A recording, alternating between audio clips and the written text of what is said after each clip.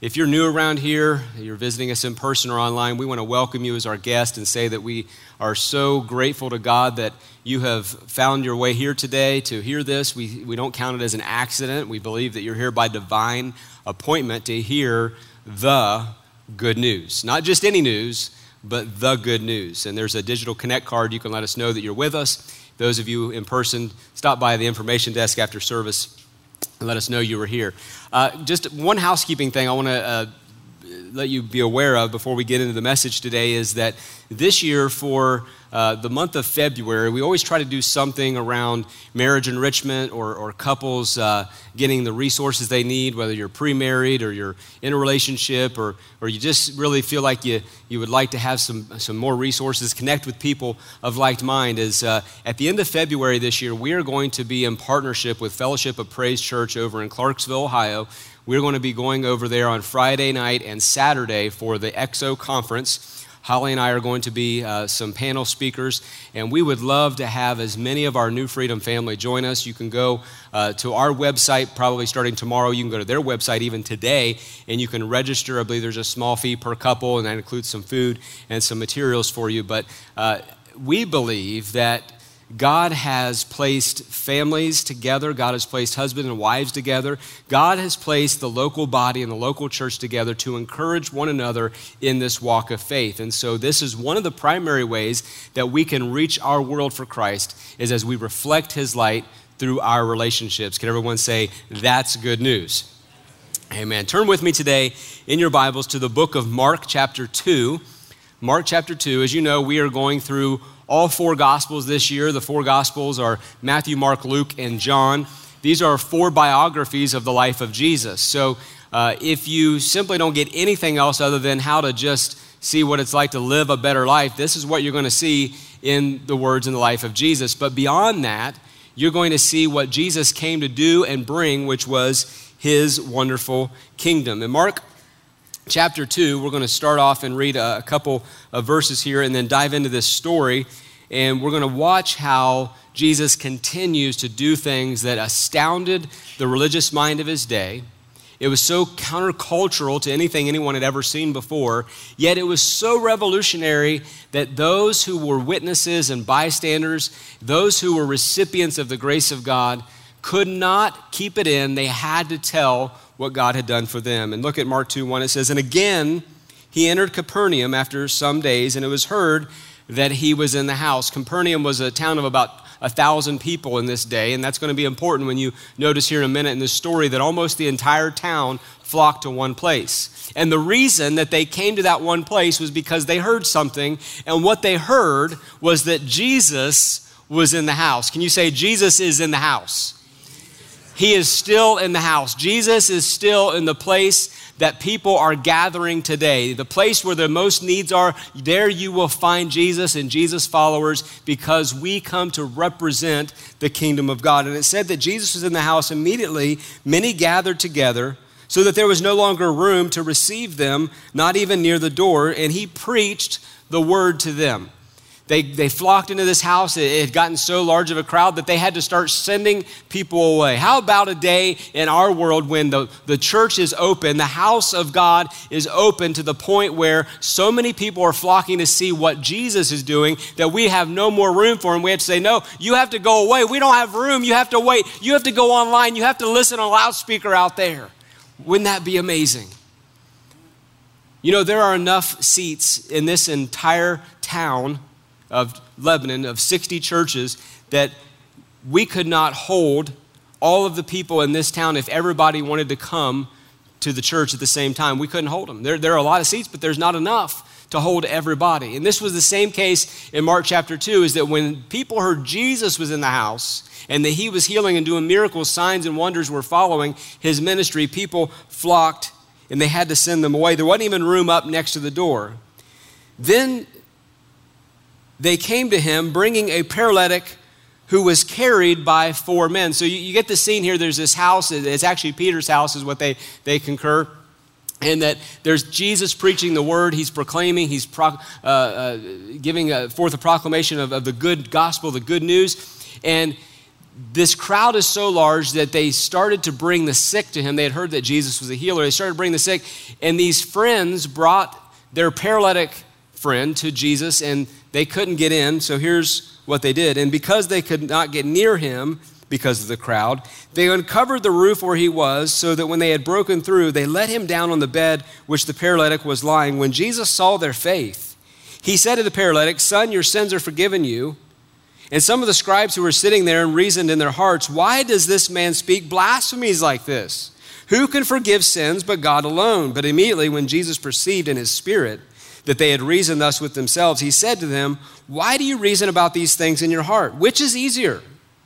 This is a common tact of the day when debating or when talking. Jesus is going to ask them a question and thereby pierce their heart with the answer, and yet he was going to go ahead and give the answer. He said, "Which is easier? To say to the paralytic, your sins are forgiven, or to say, arise, take up your bed and walk? But that you may know that the Son of Man has power on earth to forgive sins," he said to the paralytic, "I say to you, arise, take up your bed and go to your house." Immediately he arose, took up his bed, and went out of the presence of them all. So they were all amazed and glorified God, saying, "We have never seen anything like this." This is commonly known as the story of the four friends who brought their paralyzed companion to Jesus for healing. Now, this story, when you break it down, could go in so many different directions, but I just want to share my thoughts with you about reading this story, the illumination of what God is doing here in the midst of the people. The entire town was gathered around to hear Jesus preach, and they had already heard previously that he was a healer, that signs and wonders had followed him, and Jesus always was attracting a crowd. And so hearing that there was a possibility that their friend could be healed, these four friends brought the paralyzed man, and they came in the right way. They came with the right motive and the right heart. They came to the front door. And surely they thought, if anyone in this room has compassion, they'll make a clearing so that we can get close to Jesus, because obviously we have someone who is in great need. We know that they will surely part the way so that the one with the greatest need can make their way to Jesus. But that's not what happened in the story. And that's not often what happens in our own world today. Those who need Jesus the most oftentimes are shut out of the crowd. They're shut out on the outside, and people don't make a way for them to easily get to Jesus. And some people who are sitting in this room today or watching me online, you have had a tough time getting to the real Jesus. You've seen religious people. You've heard religious messages. You've watched as churches invite you year after year to come to their service, but to actually get to Jesus, that can be a tall order. That can be a tough thing to do. And this was the dilemma that these four friends were faced with, is that people didn't part the way. Getting to Jesus proved not to be very easy. In fact, the crowd kept them away from the very healing that their friend needed. But they were not to be deterred. They were not to be denied. These four friends had faith in and of themselves to press on, to find another way. They could have gone in the back door. You think that's a good route? Go ahead and go to the back entrance. But they didn't do that either. But they went up on the roof. And these days, houses were built in such that the roof line could be built upon again and again. They could go higher and higher up in different stories as the family grew. They would grow higher. And so the roof was made out of a material that was like probably pitch and mud, and it was maybe some grass or leaves or something like that. But it was sturdy enough to repel the rain. And all of a sudden, there was this scratching noise on the roof about where Jesus was standing. And these four friends tore open the roof. They found where Jesus was, and they put their friend in a basket, maybe on a stretcher of some kind, maybe with some cloths, and they lowered him down in the middle of a church service. Can you imagine? I'm standing here speaking, and all of a sudden, a hole opens up in the roof, and someone starts lowering someone down. You would think it's a theatrical production, but that was no production. This was exactly what was most needed in that moment. And these four friends started lowering their paralytic friend down through the ceiling. Oh, that we could have just four good friends in our life that would do that for us. There is such a lesson in friendship right here. I remember being 18 years old, going to a major conference in this country out in Tulsa, Oklahoma. I was invited with a a friend of mine who knew all of the guest speakers, and I was just in amazement of these guest speakers. And if I would name some of their names, you would know them. They're kind of household names in church Christian circles in our day, and especially in the 90s. But in the late 90s, one of the speakers that was there, I was so excited to see because I'd watched him on TV for many years, and I was just amazed at how people would respond to the gospel as he would preach. There was manifestations of things happening. You could see it clearly, healings that would happen on the television screen. I just couldn't wait to be in the same room with him as this service is going on. Little did I know that the person I was there with actually knew him personally. And I was invited to go backstage. At 18 years old, I went backstage and I was able to meet one of my heroes of the faith. And it was amazing. And as I stood there, my mentor went up and he said, "This young man wants to go into the ministry. Can you share with him just some nuggets of wisdom about ministry, about serving God, about walking with the Lord?" And I was ready. I was going to take notes. I was ready to really absorb what this man of God had to say. He stood there for a moment. He paused. He looked down, and then he looked up, and he went like this. I thought he was about to lay hands on me or something. I'm ready. I'm getting ready. But he wasn't going to lay hands on me. He said, "If in life you can have just 5 true friends, you are of all men most blessed." And I thought, that's your advice? That sounds kind of cryptic. It sounds kind of sad. Just 5 friends? Yet as I look back over my life, I think about my high school days, and I had great friends in high school, and I thought, you will be my friends forever. And I don't have contact with maybe but one, maybe. My college days, my roommates, those who were going to go into ministry together with me, and from my college days, maybe 1 or 2 that I talk to a couple times a year. Friends. True friends. Friends that will cover for you in public, but they will speak the truth to you that you need to hear in private. Those are true friends. Friends that when you're not around, they're still speaking well of you. Friends that when you have a need, they show up uninvited. Someone told me that true friends are those who show up when the need is there, uninvited.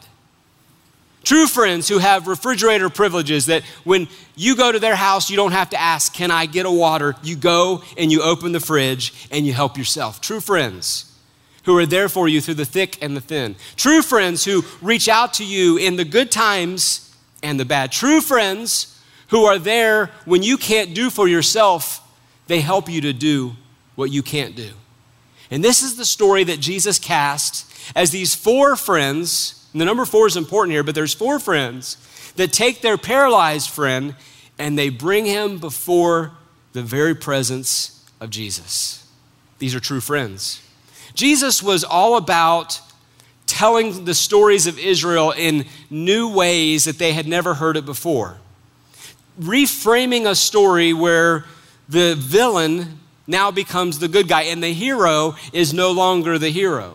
The religious elite, the Pharisees, the scribes, the Sadducees, they were always used to casting themselves as the heroes of the story. And yet Jesus would flip the script time and again and cause them to be the ones that were scratching their head at the end saying, "I think he just insulted us, but I don't know. That was like a backhanded compliment in some ways." That's what Jesus would do.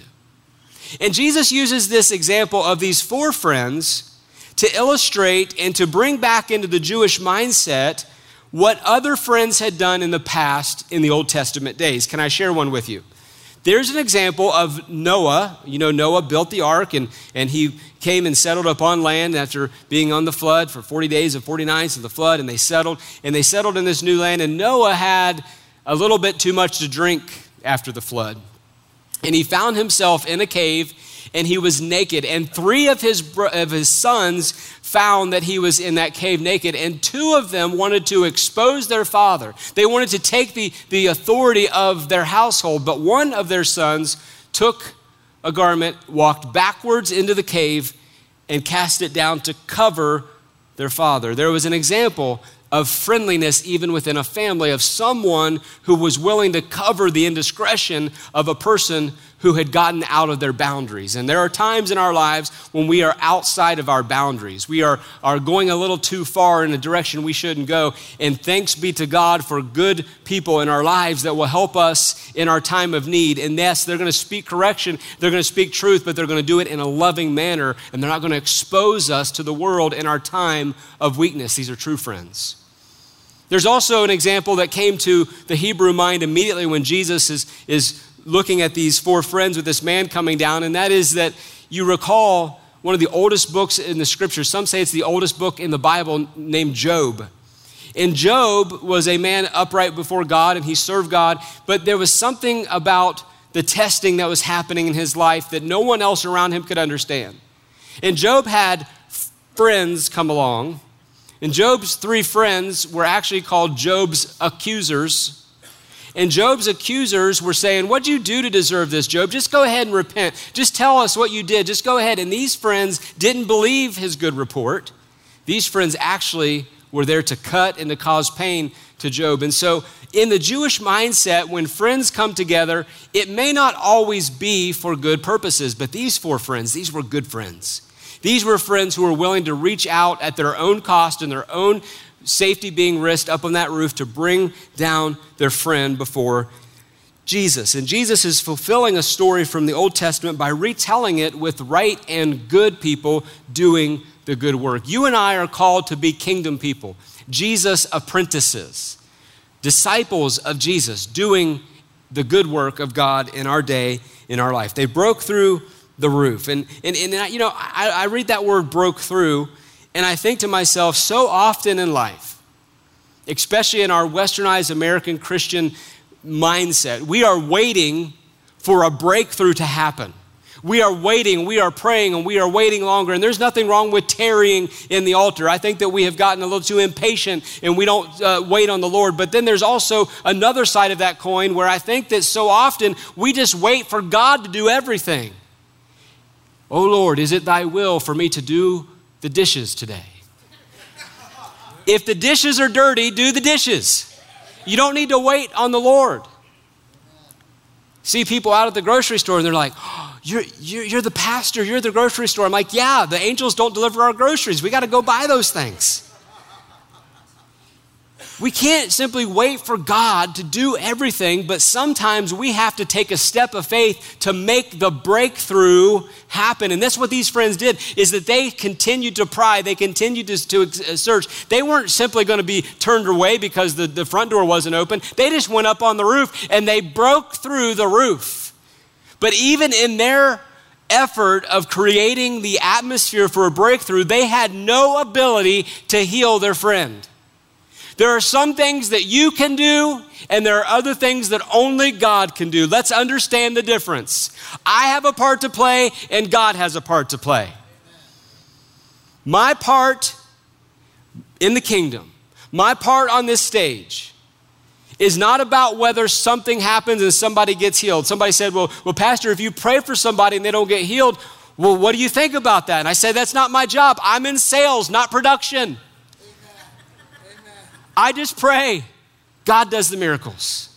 And if you can have that mindset in your heart and life that you don't have to make the miracle happen, all you have to do is help the environment be changed enough to let the breakthrough happen so that God does the healing. God does the miracle. And let's read on. Let's see what happens here.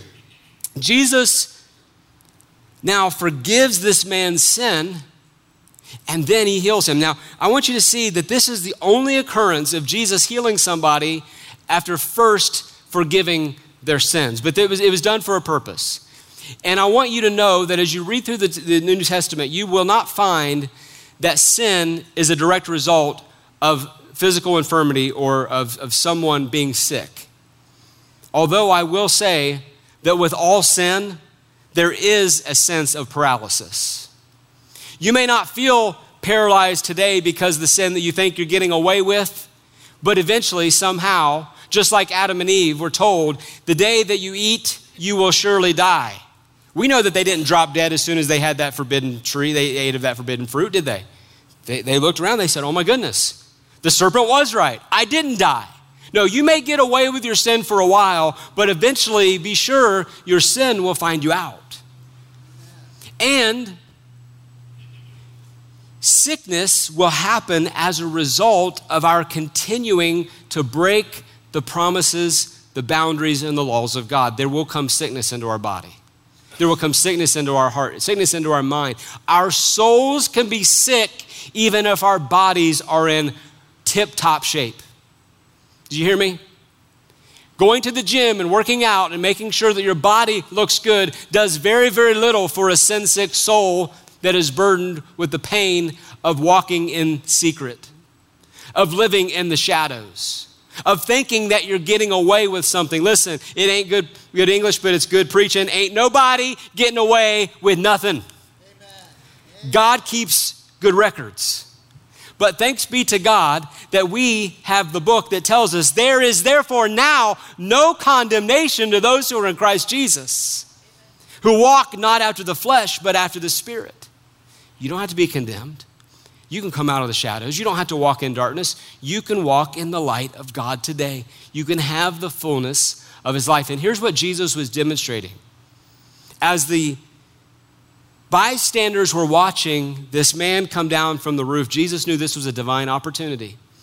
He had compassion on the paralytic man, but he was going to teach an overarching bigger theme here, and that is that he was going to do for this man the greatest miracle of all. We talked about healing 2 weeks ago. We're going to see this time and again through the Gospels. Jesus was all about healing the sick. But the most important healing that can ever take place is when someone says, yes, I accept the salvation of my soul. I receive Jesus into my life and I will live for him forever. That is the ultimate healing. That is the eternal healing. Yes, it is. And this is what Jesus was demonstrating by forgiving his sin. Now, the religious people watching, they had a problem with this. They said, wait a minute.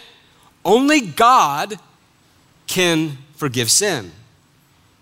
But then they also knew, really, only God can heal the sick. So what was this Jesus? Was he really the person he's declaring himself to be, the Son of the living God? Or was he just some heretic that was doing these mystical things by some means of magic?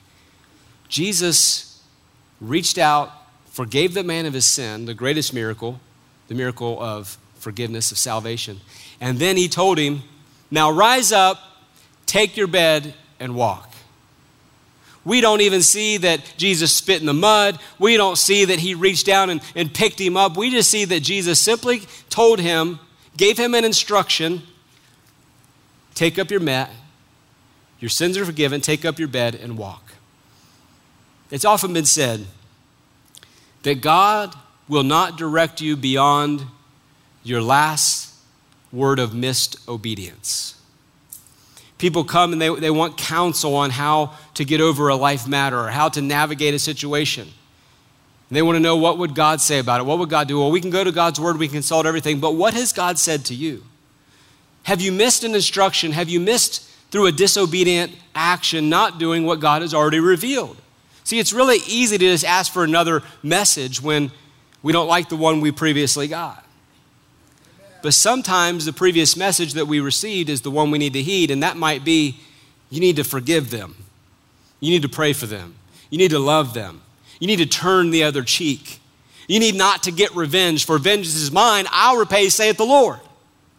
And we try to get even, and we try to get a pound of flesh for our pound of insult, and we want to somehow level the field and even the score. And God's word to us is, no, just obey this word. Just go on in forgiveness and be healed. You see, the miracle of forgiveness is a sign of what they're about to witness with their eyes being done with things they can't see. So there were two things that were happening here. There was an unseen miracle and there was a visible miracle. There was one invisible and one visible. And many times it'll operate like this in our lives. Jesus forgave the man's sin, which nobody could see. We don't know what the man's sin was. We don't know what his indiscretions were. And you know what? Thanks be to God that no one needs to know yours either. You can take that before the throne.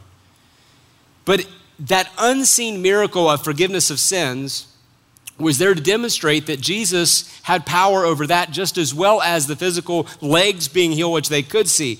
And the legs being healed was proof positive that the first thing also took place. And many times what will happen on the outside of us is one measure of what we needed, but what's taking place on the inside is so much greater than what happened on the outside. You talk to someone who just recently has given their life to Christ. And though the outside appearance may look pretty much the same, other than maybe there's a joy on their face or a smile, on the inside, they know that there is something so much better, something greater. Something has taken place on the inside. The unseen world has changed, and therefore everything has changed. And when Jesus does this, this astounds and amazes those who are around. Let's fast forward just a little bit and go to verse 13. And when he went out again by the sea and all the multitude came to him, he taught them, and he passed by, he saw Levi, the son of Alphaeus, sitting at the tax office and said to him, "Follow me." Everybody say, "Follow me." This is the call that was issued again and again and again, to be a follower of Jesus. Jesus simply said, "Hey, come follow me." What did the guy do? So he arose and followed him. Now it happened as he was dining in Levi's house that many tax collectors and sinners also sat together with Jesus and his disciples. And there were many of them who followed him. Get that? Levi, who also his name is Matthew, invited Jesus into his house and invited all of his friends. Here's what he did. He threw a party. Levi was good at throwing parties. He said, "Jesus, I don't have a whole lot to offer you, but I do know a couple things. I can throw a pretty good party." And Jesus said, "Well, if you can throw a good party, I'd like to get to know your crowd." "Really, Jesus, you want to come hang with my folks?" "Yeah, I want to hang with your crowd. Let's have a rowdy party together." Man, Levi's like, "I like this Jesus guy." But not everybody liked what Jesus was about to participate in. "You mean that Jesus of Nazareth, the healer, the guy that was preaching in the synagogue just a day before on the Sabbath, that's doing good works and healing the paralyzed guy, he's gonna cavort with tax collectors and sinners?" When God puts a call in your life and you start to branch out into areas of the unknown, when you get outside of your little circle, when you get outside of your bubble, there will be people who will criticize how you do what you do. As long as you know that you're doing it as unto the Lord, as long as you know that you're obeying the voice of God and you're being obedient to his word, you don't have to worry about the voices of criticism. You don't have to worry about the people that don't like what you're doing. Jesus didn't. He went to a party at Levi's house, and look what it says, that many of them also followed Jesus as a result. And when the scribes and Pharisees saw him eating with the tax collectors and sinners, they said to his disciples, "How is it that he eats and drinks with tax collectors and sinners?"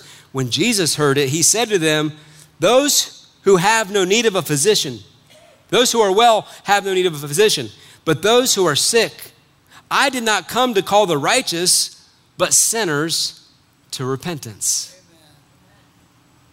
I love that theme. Jesus boldly tells them, if you are well, you don't go to the doctor. How many make a habit of just going to the doctor even though there's nothing wrong with you? That's expensive. It takes time. They may send you to go get a COVID test. That don't feel good. I had one last week. I didn't feel all that bad, and I was positive. And I'm like, I can't go to church and preach with COVID. Thank you for all your prayers. I really wasn't that bad. In fact, I was a little humored as I'm sitting there on the couch all weekend last weekend saying, I got to watch every playoff game. Thanks be to God. Listen, I'm not that guy that gets all mad when I have to go to Walmart and park in Scooby-Doo F way out there at the end. Now, I pray, God, give me a close parking spot. But if not, I go all the way out to the back and say, thank you, God, I needed the exercise today, you know. You can always turn a negative into a positive. And this is exactly what Jesus is doing. He's saying, Levi, I tell you what, if you come and follow me, I would love to have dinner at your house. Invite all your rowdy friends. Let's all come together. We might even watch a game together. And that's what Jesus did. And it says that all of his friends came, and many of them followed after Jesus. Don't let anybody tell you that you have to give up on all your unsaved friends after you come to Jesus. That's not what he wants you to do. The greatest season of your time of evangelistic effort with God is when you just have become a born-again believer and you can tell all your friends about the change that's in your life. Don't cut yourself off from them. Draw closer to them. But be careful. You don't need to participate in everything they're participating in. Now, someone will say after church, well, Pastor, you know the Bible says, what fellowship have light with darkness? I know you can even put the hath in King James Version in there, and Old English, Shakespearean, you can put all that in there. I know it. But here's what you need to understand. We are salt and light. We are called to our oikos, to our local word, to our household of faith. Put up that slide about the oikos for me. This is the oikos principle. Oikos means household. I know you think it's Greek yogurt. It's not. It's a Greek word for household. You will never go through the yogurt aisle again and see oikos the same way ever again. Every time you look at Greek yogurt, you need to see that I am responsible to impact my world. My friends, my neighbors, my family, my coworkers, people in my small group at church. I have an oikos. An oikos is an extended family. An oikos is about 8 to 15 people that you have most direct contact and influence in. Why? Because they know you. You know them. I'm not a big advocate of going door to door, knocking on doors, telling people about Jesus. That's fine. It's worked in other days, but I'm going to tell you right now, in 2022, most people have a Ring doorbell and they will not answer. Come to my door like this, knocking on the door. I'm going to see the Ring doorbell and say, I don't want no Jehovah's Witness argument today. But there's nothing wrong with the methods as long as we have the right message. And the method that God most uses is people come to the Lord through their oikos. Look at it right here. Jesus said to Levi, follow me. He followed, then he invited his oikos, all of his friends, and Jesus came to the party as well. That's what Jesus wants to do, is influence other people through you. This takes all the pressure off of cold call witnessing. That is one of the most difficult things to do, is cold call witnessing. It terrifies most people to think that they're going to have to go up to a perfect stranger and share about Jesus. That's not what he's called you to do. But there is something very powerful about your life being a light to other people. And Jesus says, I have come for those who are sick. What the Pharisees didn't realize is that when they tipped their nose up in the air thinking, that's right, these publicans and sinners, they need to hear the message of Jesus. What they didn't realize was that they themselves had another kind of sickness, and it was a religious sickness of self-righteousness. They thought they were so much better than the ones Jesus was reaching out to. And later on in the life of Jesus, we'll see as we unfold this throughout the year that they were the ones also that needed to deal with the inner heart. They needed to deal with the things in here. And so as we close this chapter today, I wonder, have you responded to the call of Levi? Have you responded to the call of Jesus that he gave at that tax office? Come follow me. Because that call continues to go out through platforms, through churches, on internet websites, in offices, in meetings, in home small groups. The call to follow Jesus still goes out today. And that call is being ushered to you today. The challenge is being hearkened today. Jesus is saying, come, follow me, won't you? Follow me. Don't follow the church. Don't follow a preacher. Don't follow a good program. Follow Jesus. With heads bowed and no one looking around, just between you and God, I wonder today, maybe you're here and you want to accept that challenge. You want to heed that call. And with no one looking around, boldly and bravely, you just raise up your hand and say, that's me. I want to follow Jesus today. That's me. You. Amen. Amen. Thank you. Thank you. Thank you. I want to follow Jesus today. Come on. I'm not going to ask you to come forward. I'm not going to trick you like that. But you want to follow Jesus today. just raise your hand and take it right back down. God bless you, and you, and you. God bless you.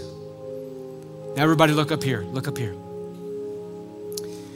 Jesus said that if you confess me before men, I'll confess you before my Father.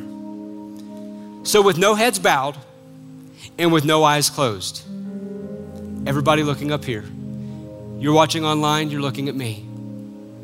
I want every person who is willing to say this prayer after me. You may say, but I've prayed that prayer before. That's okay. Pray it out loud so you can hear it with your own ears. You may just encourage someone next to you to pray it.